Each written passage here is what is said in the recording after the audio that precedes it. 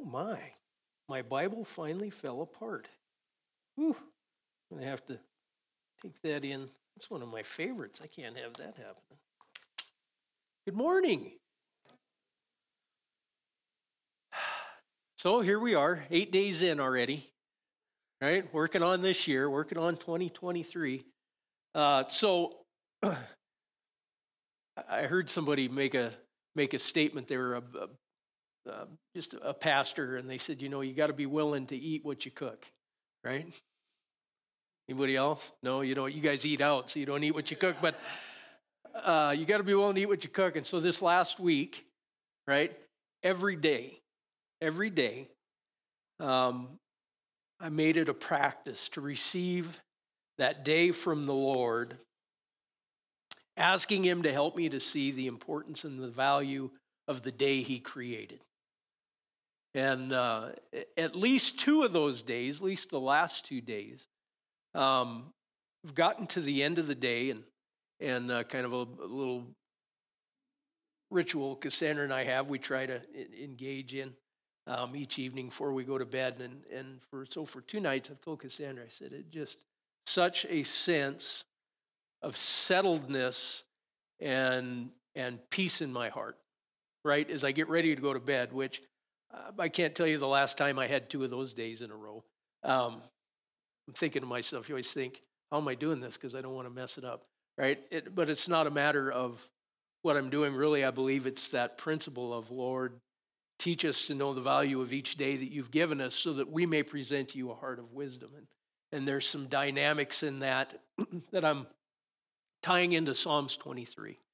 Psalms 23. And so we're going to do that today. But I want to start out again with Psalms chapter 90, verses 12 and 14, where Moses said, so teach us to number our days, and really to value each day, to understand that we're given one day at a time.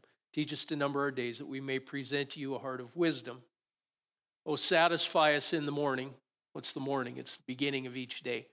So it doesn't really matter whether your morning is 5 in the morning, 10 in the morning, or noon, whenever your morning is, right? The beginning of the day. Oh, satisfy us in the morning with your loving kindness, that we may sing for joy and be glad all our days. Now I want to say something, because joy, if you follow any neuroscience of the human body, neuroscience defines joy, right, as what happens, like joy, they recognize that joy is something that is produced in, I believe it's the right-hand side, whichever is the relational side of the brain. It's an actual chemical reaction that happens, and it's the look in somebody's eye that says, I'm glad to be here with you.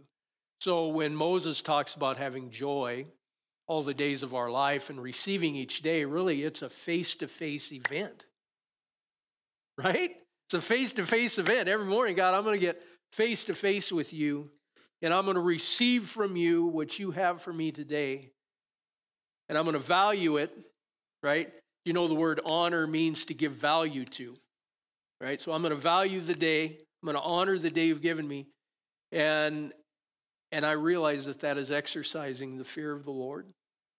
And it says that I will sing for joy all the days of my life if I can learn to engage in this practice. And I'll call it a practice because it's something I'm probably going to have to practice. It doesn't feel natural, at least not at this point. So anyway, but I wanted to give you another thought on what Moses says here, because every story has time, it has circumstances, and it has place, right? Every story, Moses' story, he's saying something, but it's set someplace, isn't it? This isn't just a random thought. Like life is happening, and Moses is in life, speaking, praying, writing, and something's going on. So I can't prove this. I didn't even research it out, but I'm guessing. Chances are very good that Moses wrote this in the midst of the 40 years in the wilderness, wandering, right? And there are a couple of dynamics that create a tension in Moses' in his life, right?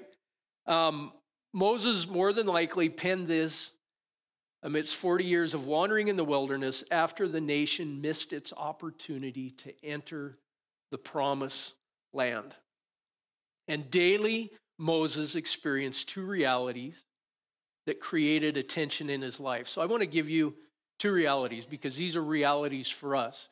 And these have to do with receiving each day from God. Okay? So one of the realities that Moses had to deal with every day is the reality of lost opportunity or what could have been. Now I'm just thinking through this morning, even as we're in worship, I'm just pondering this.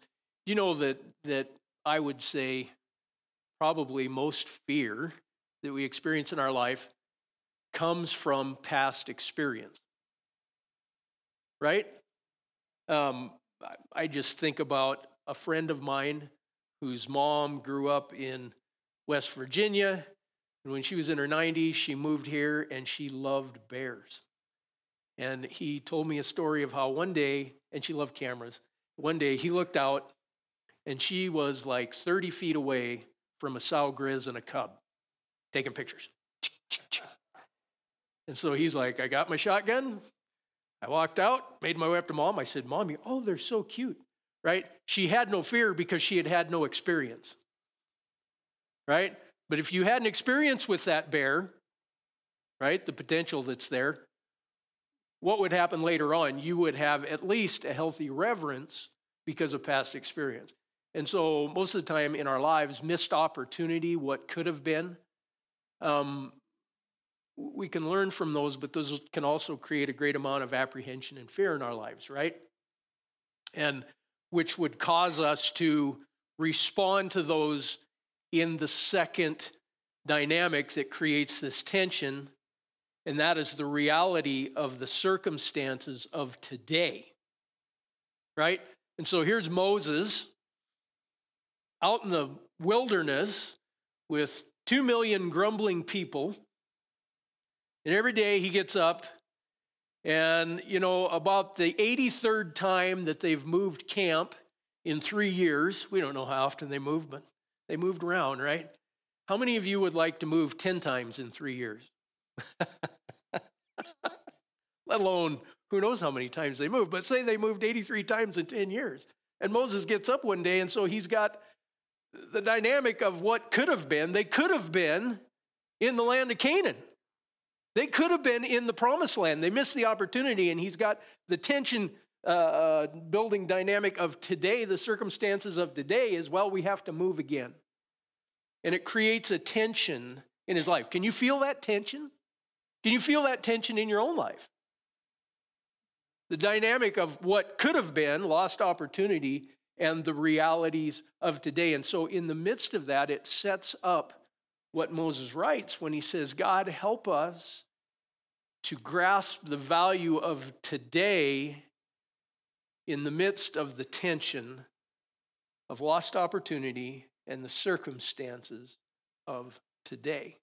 God, help me to receive this day from you in the midst of that. And another one I thought of because you heard the people complain about it, but really, if you had to eat the same thing every day, and I put here, Moses snacks on manna for the 10,000th day in a row. That's not an exaggeration. They were in the desert for 40 years. That's well over 12,000 days. 10,000th day in a row that you get up and eat manna.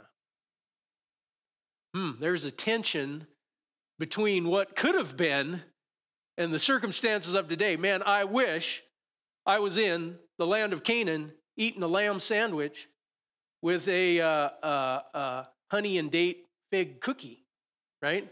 And a glass of milk and some grapes. But I'm not. I'm here eating manna again. Lord, teach us to know the value of today, right? Moses recognized that something obviously Do you know what happens when we don't manage that tension properly? We grumble. We grumble. Do you know how many times God judged the nation of Israel for grumbling? I mean, like massive judgment, wrath poured out, thousands and thousands of people dead, the earth opening up, swallowing people. Grumbling. Anybody ever grumble? I grumble. And I think that Moses probably one day he looks and gets what we call conviction, right? And he goes, I'm not managing this tension well. And he pens this prayer. He prays, God, help me to understand the value of today. It's not what I want. It's I see the missed opportunity, but nonetheless, if I don't receive this day, and let me add this, and the circumstances of today from your hand, my heart will become hard and cold, and I will begin to grumble. And I'm not just grumbling about the circumstances, I'm grumbling against God. Isn't that what Moses told the nation of Israel when they began to grumble that they didn't have water? He goes, you're not complaining against me. Who are they complaining against?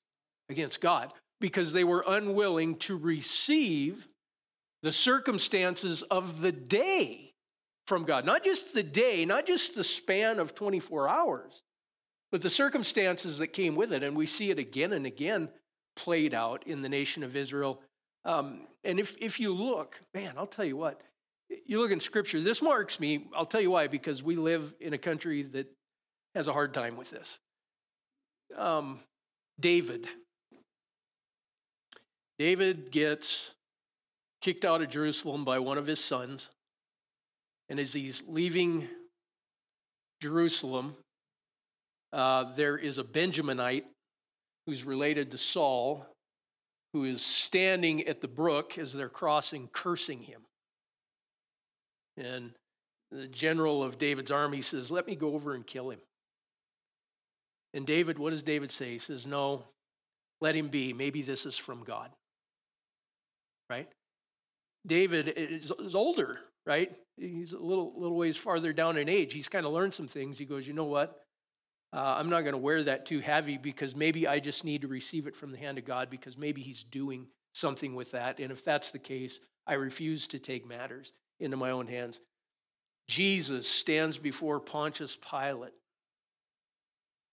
Pontius Pilate looks at him and he says, why won't you talk to me? Don't you know that I have the power to crucify you, or I have the power to set you free? And Jesus says this, you have no power over me except that which has been given to you by my Father. So in essence, what Jesus said is, I receive the circumstances of this day from the hand of my Father.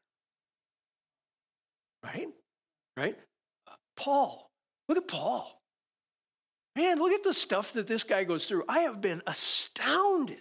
As I read, I go, how can he have such a faith-filled disposition in the midst of all this garbage? Because is Paul a criminal?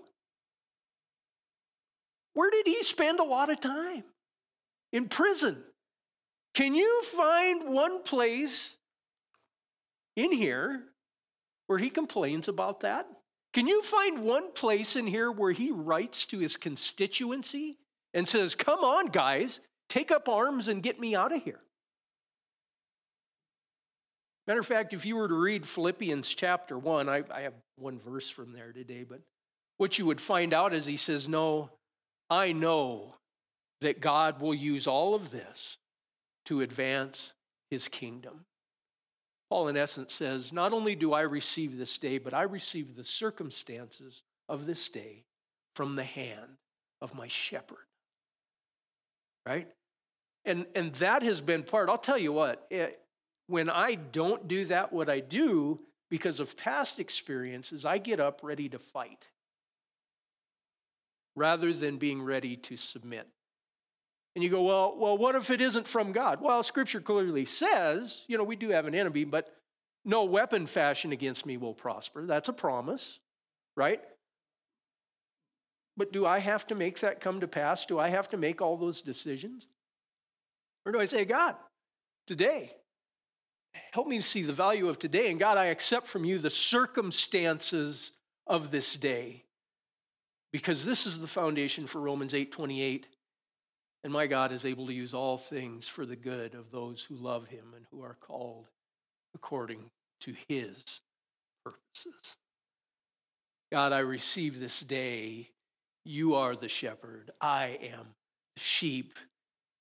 And God, there will be adversity in this day, but rather than falling apart and falling into fear and running around bleeding like I don't have a shepherd, God, I receive it from you because I believe that you are able to do immeasurably beyond and above all that I could ask or think or even imagine. And so I simply receive it from you. And it's the difference, right? This was what we found in the life of David. I have just found this when I receive things from the hand of God. I go, I don't like that. But God, nothing touches my life without my shepherd's notice. If I'm a sheep, if I'm part of your flock, nothing touches my life that goes without your notice. And if you have allowed that to touch my life today, then rather than hiding in fear, right, the heart of David rises in me and I run towards it. And I go, well, God, you're just going to give this thing into our hands. I don't know how it's going to work out. But instead of running away from it or worrying about it or fretting or doing whatever else it is I do, I can move towards it with the confidence that you're with me. I receive it from your hand today, right? Wouldn't it have just been easier if God had just smoked all the Philistines and they never showed up on that battlefield? Is that how he did it? Now, nobody else was willing to receive that from the hand of God, but who? But David. David says, you know what? This is just circumstance of the day, but it's no different than the lion or the bear that I saw when I was out with the flock, and God took care of them, and he's going to take care of this guy too. Let's go. That's not cocky. That's just like, man, I have such a great confidence in God. And like the circumstances that he brought into my life today, the circumstances that he allowed to be here are just that. They're just circumstances. And my God is able. I can do all things through Christ who gives me strength. And I think maybe that's why for a couple of days I got to the end of the day and there was just such a settledness in my heart because I hadn't run through the day trying to fix everything that I saw that was wrong. I just simply said, God, you're my shepherd. I'm the sheep. Lead me. Lead me. So I want to tie this into Psalms 23. I want to tie this in. It's a great place to come back, Psalms 23. Because that idea frames up the life of a sheep and defines how sheep-like behavior would come about. The idea that I can receive each day in its circumstances from the Lord, from my shepherd. I receive this day, sunrise to sunset, and all it contains from my shepherd. And yeah, if the wolf comes, I'll probably bleat some. But I know the shepherd knows how to deal with the wolf. Not my job. I just receive his protection. Right? Right? Interesting fact, interesting statement that David makes. When he's ready to face Goliath, what does he actually say about the bear and the lion? That he had to rescue the sheep from their mouth. Right? Well, that's not very encouraging. God, I'm in the mouth of the bear. Don't worry, I got you. I ain't gonna let him eat you, right? He's not gonna carry you off. Yeah, he thought he was getting something. He got a taste. Hey, by the way, quit going over there by yourself. Right? Right? So he says, but I rescued them from the mouth of the lion and the paw of the bear. There's going to be times when we feel the pressure, but does that mean the shepherd isn't there? No. And at the beginning of the day, I put this, I'm mixing my notes around. You're going to get some homework at the end of this. It's pretty easy. But can I say this? Romans 8:28, we love that passage of Scripture, for our God is able to use all things according to the good of those who love him and who are called according to his purpose. A lot of times, most times, we take that passage of Scripture and we bring it in at the end of some type of something going wrong. Okay, yeah, God's going to fix this up. He's going to get it all going. But what if we begin to take that and apply it to the beginning of our day when we're receiving the day from the Lord? And we just said, God, whatever comes today, I accept it from your hand because you are able to use all things for my good because I'm called according to your purpose today, right? And whatever it is, God, I won't fear when I see it, right? The first thing I'm going to do is look to you. I'm not going to be fixated on that because you're able. And that's kind of what we're told in Hebrews 12, casting off all these things that tie us up and running with perseverance, fixing our eyes on Jesus, the author and perfecter of our faith, who for the joy set before him, right, which was doing the will of his Father, scorned the shame, right? Devil, I scorn the shame you try to put on me today. Like every circumstance that's contrary has the ability to go say something bad about you. That's what shame is. Shame says there's something wrong with me. That's why shame isn't something that God uses. He uses guilt. Guilt talks about circumstances. Guilt talks about action, right?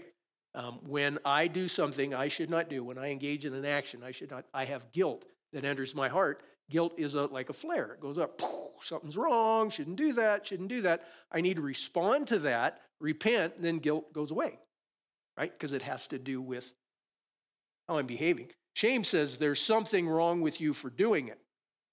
Now, that's what the enemy likes to use. And so, like he comes in and he tries to spread all the shame. Things happen. Oh, there must be something wrong with you. Where does that get my eyes? Gets my eyes off the shepherd and onto myself. What do you do when you get your eyes on yourself? You start trying to fix things. Rather than just going, man, I need to, that came. Okay, I got my eyes on the shepherd. He sees that too. How do I move with the shepherd while he deals with this? Right? Because he's got a plan. All right. So, it frames up the life of a sheep. Psalms 23, verse 1, the Lord is my shepherd, I shall not want. That begs to ask a question right here. It says, I shall not want. You can paint a lot of pictures with that brush, but what does that really mean? I shall not want. What shall you not want for? Anything the shepherd provides, right? Right? It doesn't say I shall not want for anything I want. It says the shepherd, I shall not want for anything the shepherd provides. What does the shepherd provide? Shepherd provides nourishment. He provides protection. He provides love, right? He watches over. He cares for the flock. He lays down his life for the flock. I shall not lack for anything the shepherd provides. And so when the circumstances of life come and begin to try to press, the shepherd says, no, I stand between you and that. You may feel it, but you by no means will be overcome. We are more than conquerors through Christ Jesus. I can do all things through Christ, right, through the shepherd, not on my own. He who hears these words of mine and does them will be like the person who built their house upon a rock. And then, what? The hurricane came and beat against that house. Shepherd, it's blowing. Well, I see the storm coming. You said it would come. God, I receive this day and the circumstances of this day from your hand, and would you help me to know the value of this day so that I may present you a heart of wisdom and praise you all of my days. All of my days. I shall not want for anything the shepherd provides for. Now, I want to say, just kind of, I want to keep bringing this back. If you're a sheep, right? And you live a sheep-like life and sheep-like tendencies. For a sheep, when is the shepherd's provision realized? When do the sheep realize the shepherd's provision? Today. Today. Are the sheep worried about provision for tomorrow? No, what's their greatest concern? The shepherd today, right? And where is the shepherd's provision realized? So when is the shepherd's provision realized? Today. Where is the shepherd's provision realized? The shepherd's provision is realized in light of today's circumstances. Right? Okay, you're the shepherd. Today you provide what circumstance? I'm hungry. Shepherd goes, green pasture. Right? Now, some days, right, the green pastures don't show up when I want them to. Some days I stay hungry all day, but you know what the shepherd knows? You will not die. Keep coming. Keep coming. I'm taking you someplace. I'm not your microwave. I'm not your McDonald's. I'm your shepherd. I know exactly what you need, and I know exactly where I'm taking you. But if you can't receive from me the circumstances of each day because they're not favorable to you, then you're going to pull and you're going to kick at the goads. You're going to complain and you're going to grumble because, man, I should have stayed back in Egypt. At least there I had onion soup. Right? God does this. Think of all the things that God did for Israel in that short amount of time when these plagues were coming on Egypt, and all of a sudden they are released, not one of them sick. They have plundered Egypt. They have the wealth of Egypt that they carry out with them, and they're not 2 days into the desert, and they are grumbling. Why? Well, I thought that everything was going to be like it was. Man, it was pretty good back. Like I had the food, and now we're winning. Like this feels pretty good. I don't like these circumstances.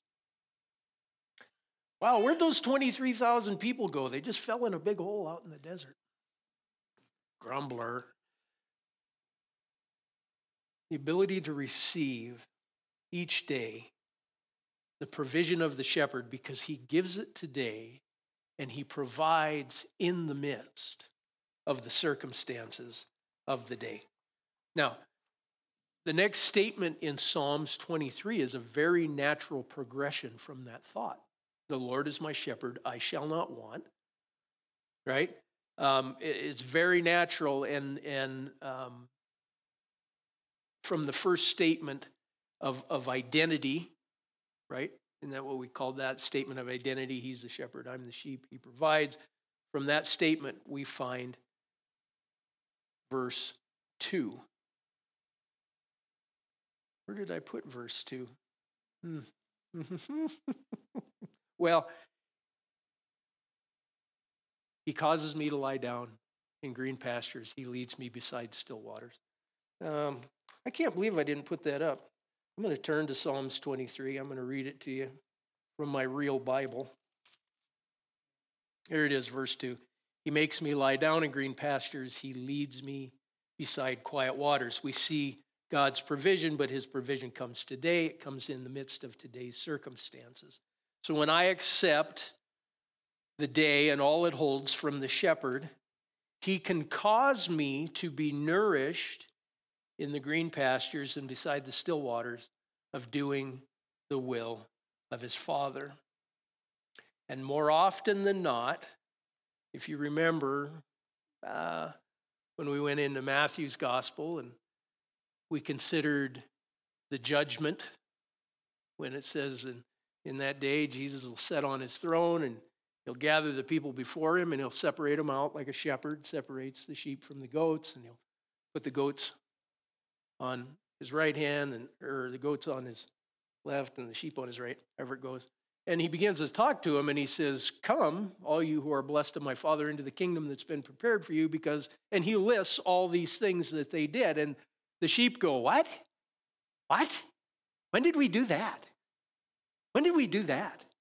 They're oblivious to the fact that they did the will of the Father and pleased him to the point that he had prepared a kingdom for them. They're oblivious to it. You want to know why? Because they were just following the shepherd.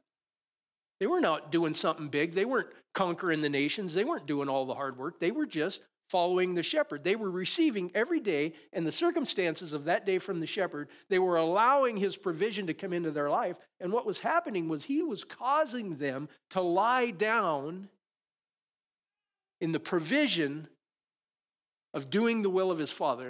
And I got that from Jesus when he met the lady at the well and his disciples said, "Here, eat something." And he said, "I have food that you know nothing of, and that is to do the will of my Father." So these green pastures, this is the will of God. He is able to cause me to lie down in the will of God and to be nourished there. But for that to happen, the progression is I have to be able to receive the day and the circumstances of the day from him so that he can lead me in time and place, right? And show me what he's prepared for me there. What he's prepared for me there. So, an interesting fun fact. I want to show you this because I had a picture in my head when I read this. I grew up in Conrad, and especially in the springtime, when you look out, and we had some sheep farmers around. None were super close to town, but I did see them. And in the springtime, you would see them out on the hills in the green pastures, and it's just this lush, green, pasture that the sheep are in. And this is when I read this is what I get. But the green pastures in Israel are not the green pastures we paint in our imagination. And I have a picture. I think it'll come up here. I don't know how well you can see this. So we're in the Judean wilderness. We're on our way to Jerusalem. We stopped. It's an overlook. We were going to catch a sunset there. And I had been talking to Pastor Lynn about just these things, what God was stirring in my heart. And he goes, "It's so funny. We're going to stop in a place where this becomes so alive." He goes, "I'm going to show you the green pastures today." This is what David was talking about. And you go, "What? It's just rocks." And he goes, "Yeah." He goes, "So there are certain places in the wilderness where the rocks catch the dew, they condensate, the dew runs under the rock, it waters the grass that's under the rock, and the grass sprigs grow up from under the rock, and the shepherd knows where these places are, and this is where he leads the sheep to feed. These are the green pastures."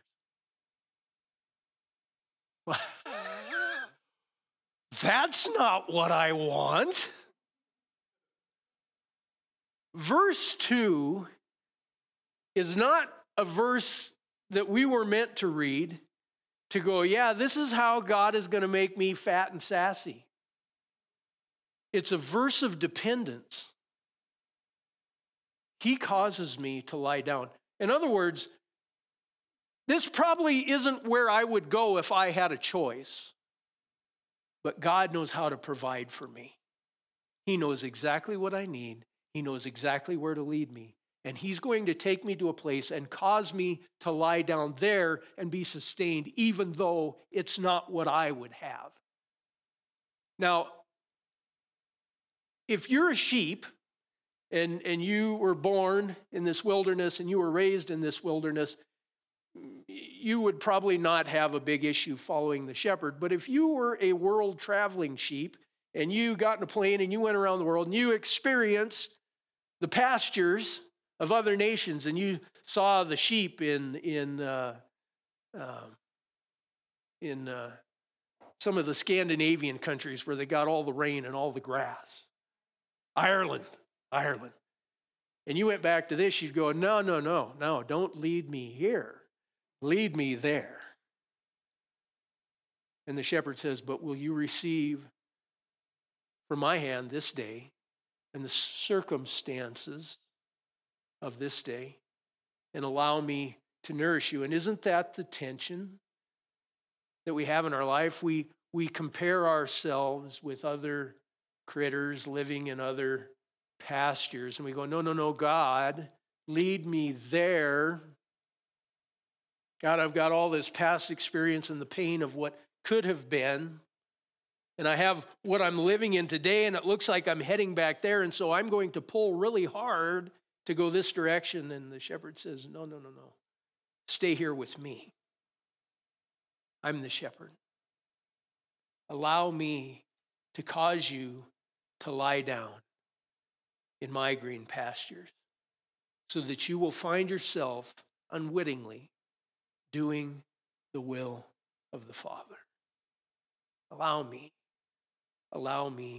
to lead you there. Verse 2 is primarily given to portray a sheep-like dependence on the understanding of the shepherd.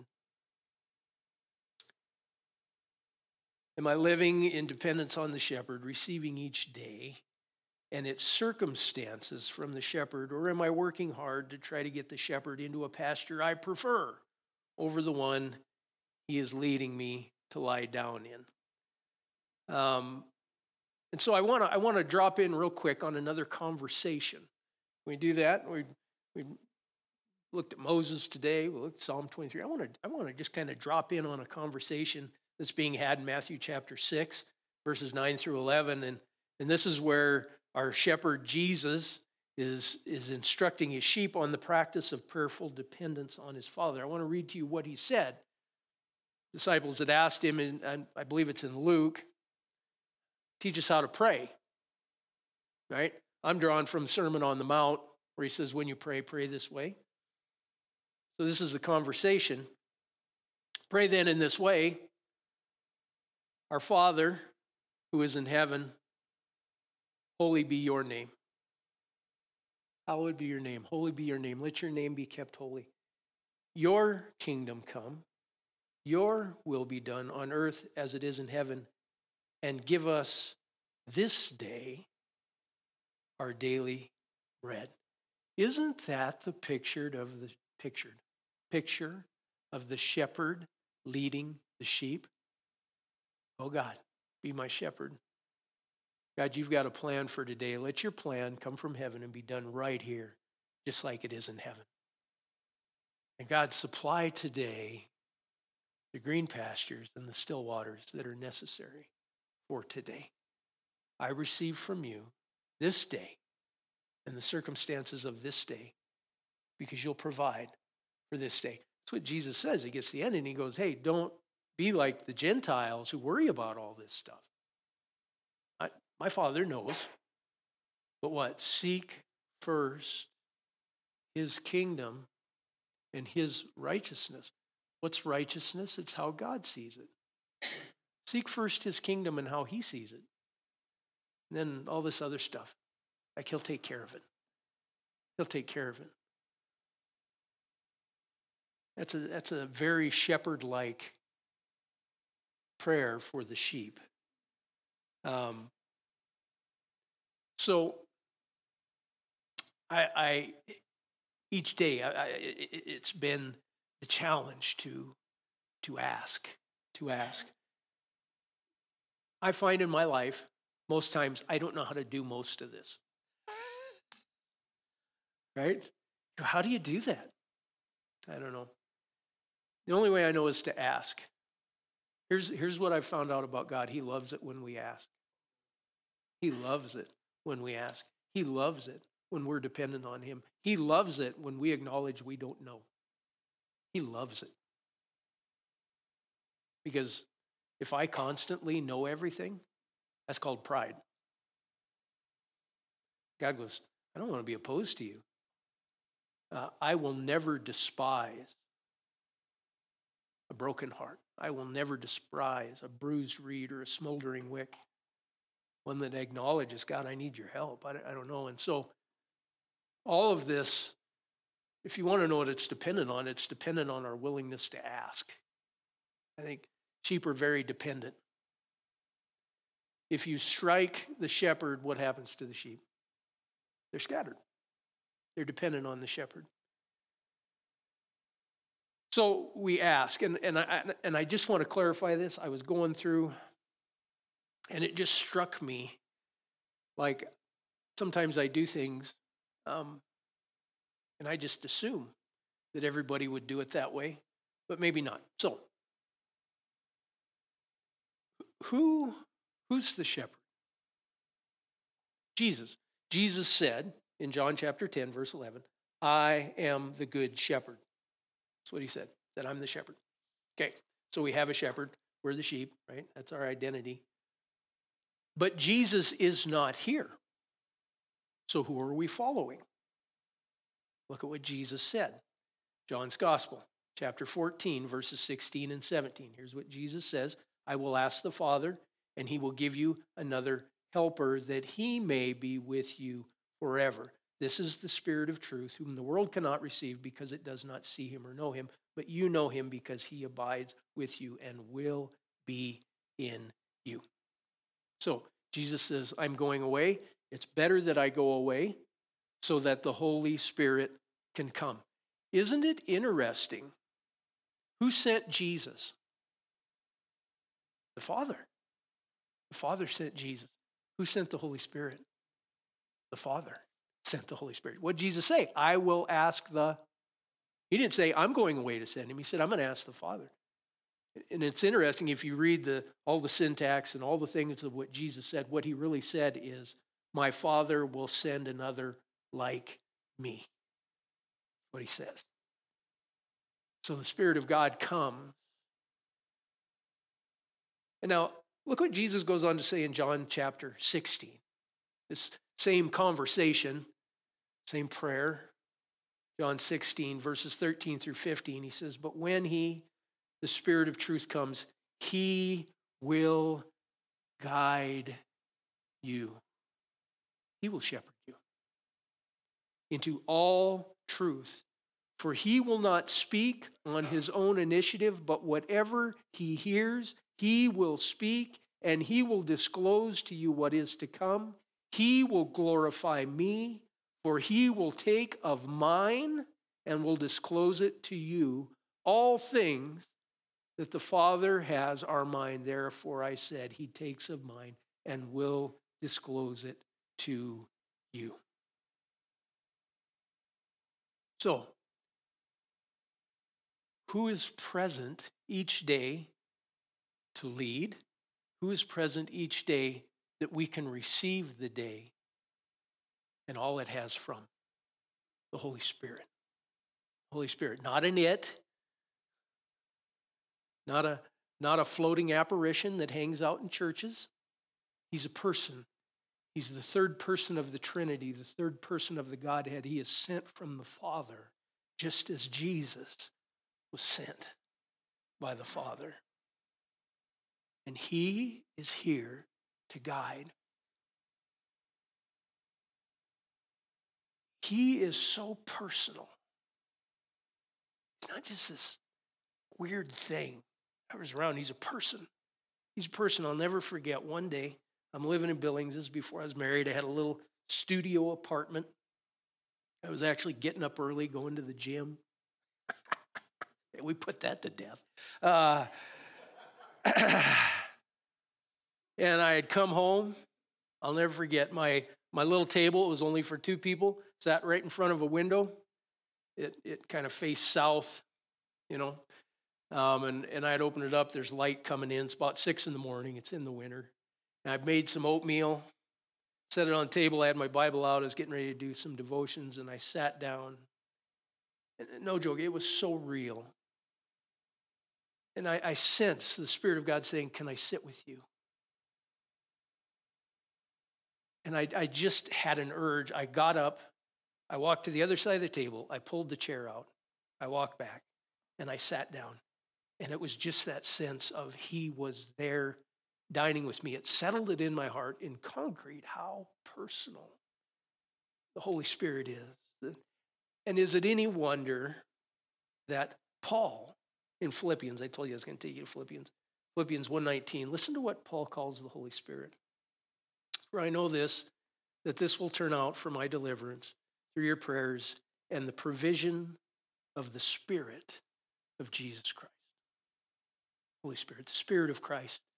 Spirit of Christ. So often when I pray, so often when I ask, I've changed my vernacular. It's not in a ritual. It's not in doing things right, but it's just, it becomes so much more personal. Spirit of Christ, I receive this day and all of its circumstances from you.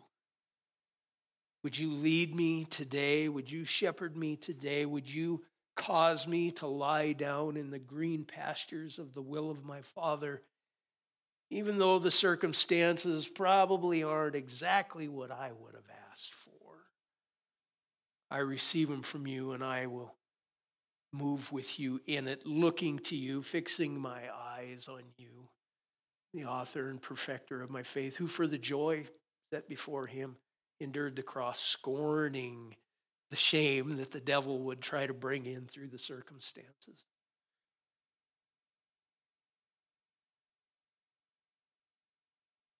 I can't overemphasize the importance of the person of the Holy Spirit and his shepherdly activity in our lives. The Spirit of Christ has come to lead and shepherd you into the will of the Father. And the best thing we can do is to daily call on him for all that he has and all that he's doing and all that he's leading. It is not uncommon for the first words out of my mouth in prayer to be, Spirit of Christ, baptize me again today. I need all that you are. I need all that you are today.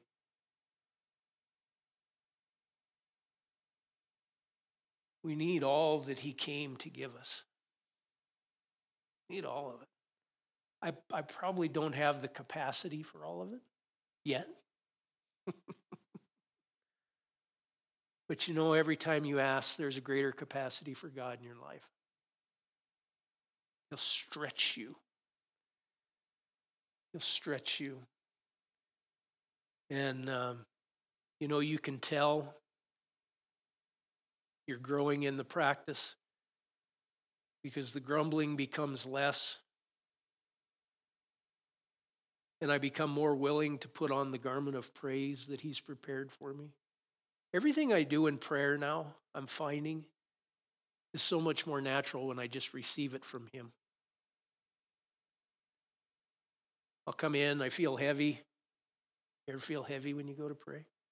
You ever feel heavy when you wake up? Get up, feel heavy. I'll come in and I just begin to rehearse the truth and remind myself. And one day, I'm just sharing. I was in praying, and you know, the passage of Scripture comes to mind. Put on the garment of praise for a spirit of heaviness. I think it's a passage where I sung it in a song.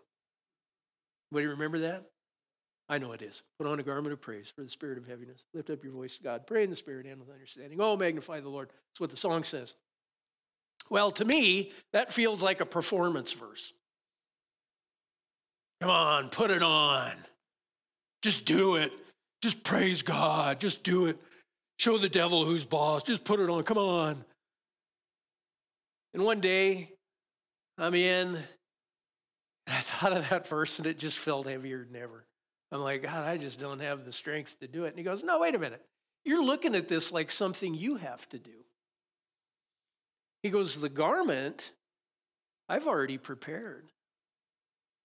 Just put it on. Just receive it from me and put it on. Oh, God, thank you. God, I exchange, here's my heavy, wet, stinky coat. God, I exchange that for the garment of praise that you have prepared for me to wear. And even if I don't feel like it, God, I put it on. I receive it from you today. God, I receive praise that I can give you in the midst of the circumstances of this day, because you've prepared this day for me. And you are walking with me in it, and you will cause me to lie down in the green pastures of doing the will of your Father. And we're going to get into all this. You will lead me in paths of righteousness for your name's sake. You'll lead me in the paths of how you see it, because obviously that's not the path I would take. Matter of fact, that path might even lead me into the valley of the shadow of death. But I'm not going to be afraid because you're with me. Like you're my shepherd. You're my shepherd. So, your homework, here it is.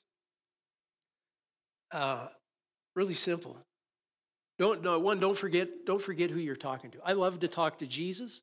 I'll pray, dear Heavenly Father, right, in the name of Jesus. But I'm here to tell you, Scripture tells us that Jesus said it's better that I go away so that the Father can send you the third person of the Trinity, who will be with you forever, and he will lead you. He will guide you into all truth. Man, every day call on him and say, you're jealous to be welcomed in my life. Would you come and bring all that you are to bear on my life today? And would you create a greater capacity in me for you today through these circumstances? And be my shepherd. Homework. Open each day with an honest invitation to the Spirit of Christ to come and saturate your life and your day as he leads you. Like I say, I don't know how to do most of this, but I know how to ask. God, would you help me? God, would you help me? Not to do it right, not to get better. Would you help me to be more dependent on who you are? Don't pray for better performance. Pray for greater dependence. God, would you help me to be more dependent on who you are? Because the more I think I know, the more I get in trouble. But the more I follow, the more one day I'm going to stand and go, what? I did what? When did I do that? Oh, when I followed the shepherd. Oh, didn't know. Great. Number 2, verbally, out loud. Verbally means out loud.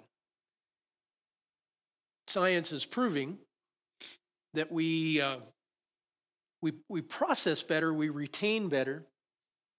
Things stick with us better when we get them through more than one sense. So I never liked to do it. I'll just be honest. I just like to read and be quiet. But God kind of challenged me again this last year as I was reading through the Psalms. I read them out loud. So not only was I taking it in through my optical nerves, I was taking it in through my oratory, right?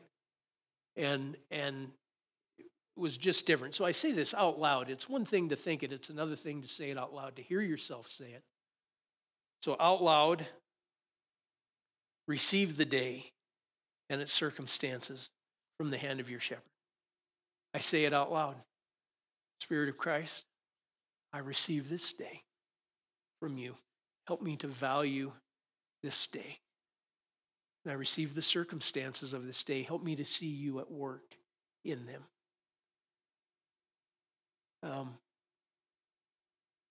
When I say it out loud, I know I've said it. I don't have to get to the end of the day and go, did I really say that? It does something here. I don't know all the mechanics of it, but I know that it's good to say it out loud. And so the last one is also verbally out loud. Declare Romans 8:28 over the beginning of the day.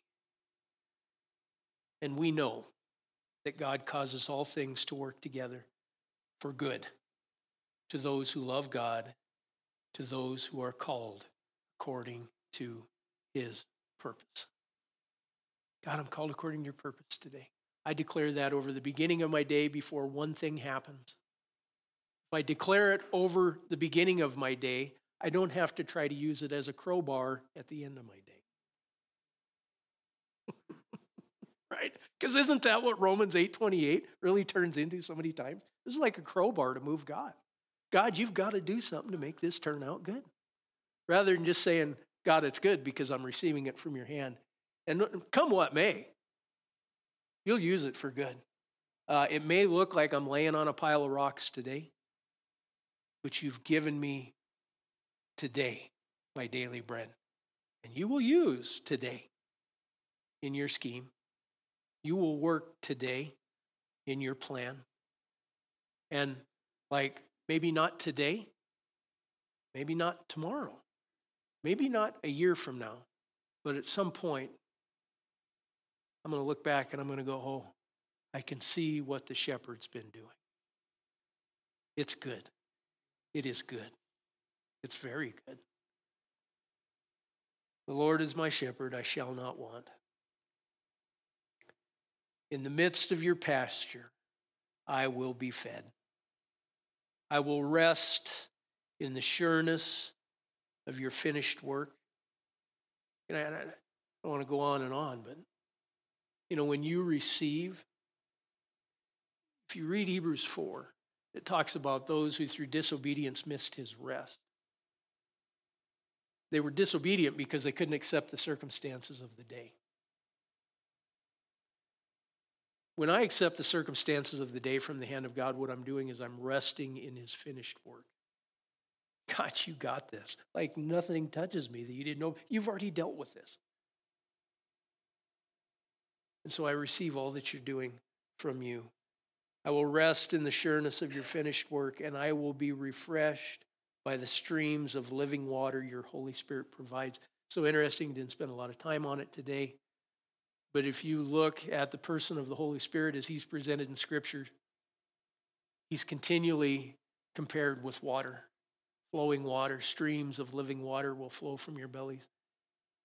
Say Jesus would cause us to lie down in green pastures and to walk beside the still waters, the leading of the Spirit, the life that he brings. Father, we thank you for your great love for us. God, not only did you send your son Jesus to pay the price for our sins and to reconcile us to you and to give us life, but you sent the Spirit of Christ to us to lead us in that life and to lead us in the restoration of all things and of your people and your purpose and your plan. Spirit of Christ, would you help us? Help us to live sheep-like lives. Would you help us to learn the art and the practice of dependence? Would you help us to receive humbly from your hand what you provide each day in the circumstances of the day, looking to you, knowing that nothing touches us that you don't know about, that you won't deal with. I pray for each one, and in the midst of the world we live in, God, the natural tendency is just to fight. But God, that can't be the prime mover in our lives. We come to you first. We submit to you. We receive from you. We move according to your purpose and your plan for each day. We thank you for all these things in the wonderful name of Jesus. Amen.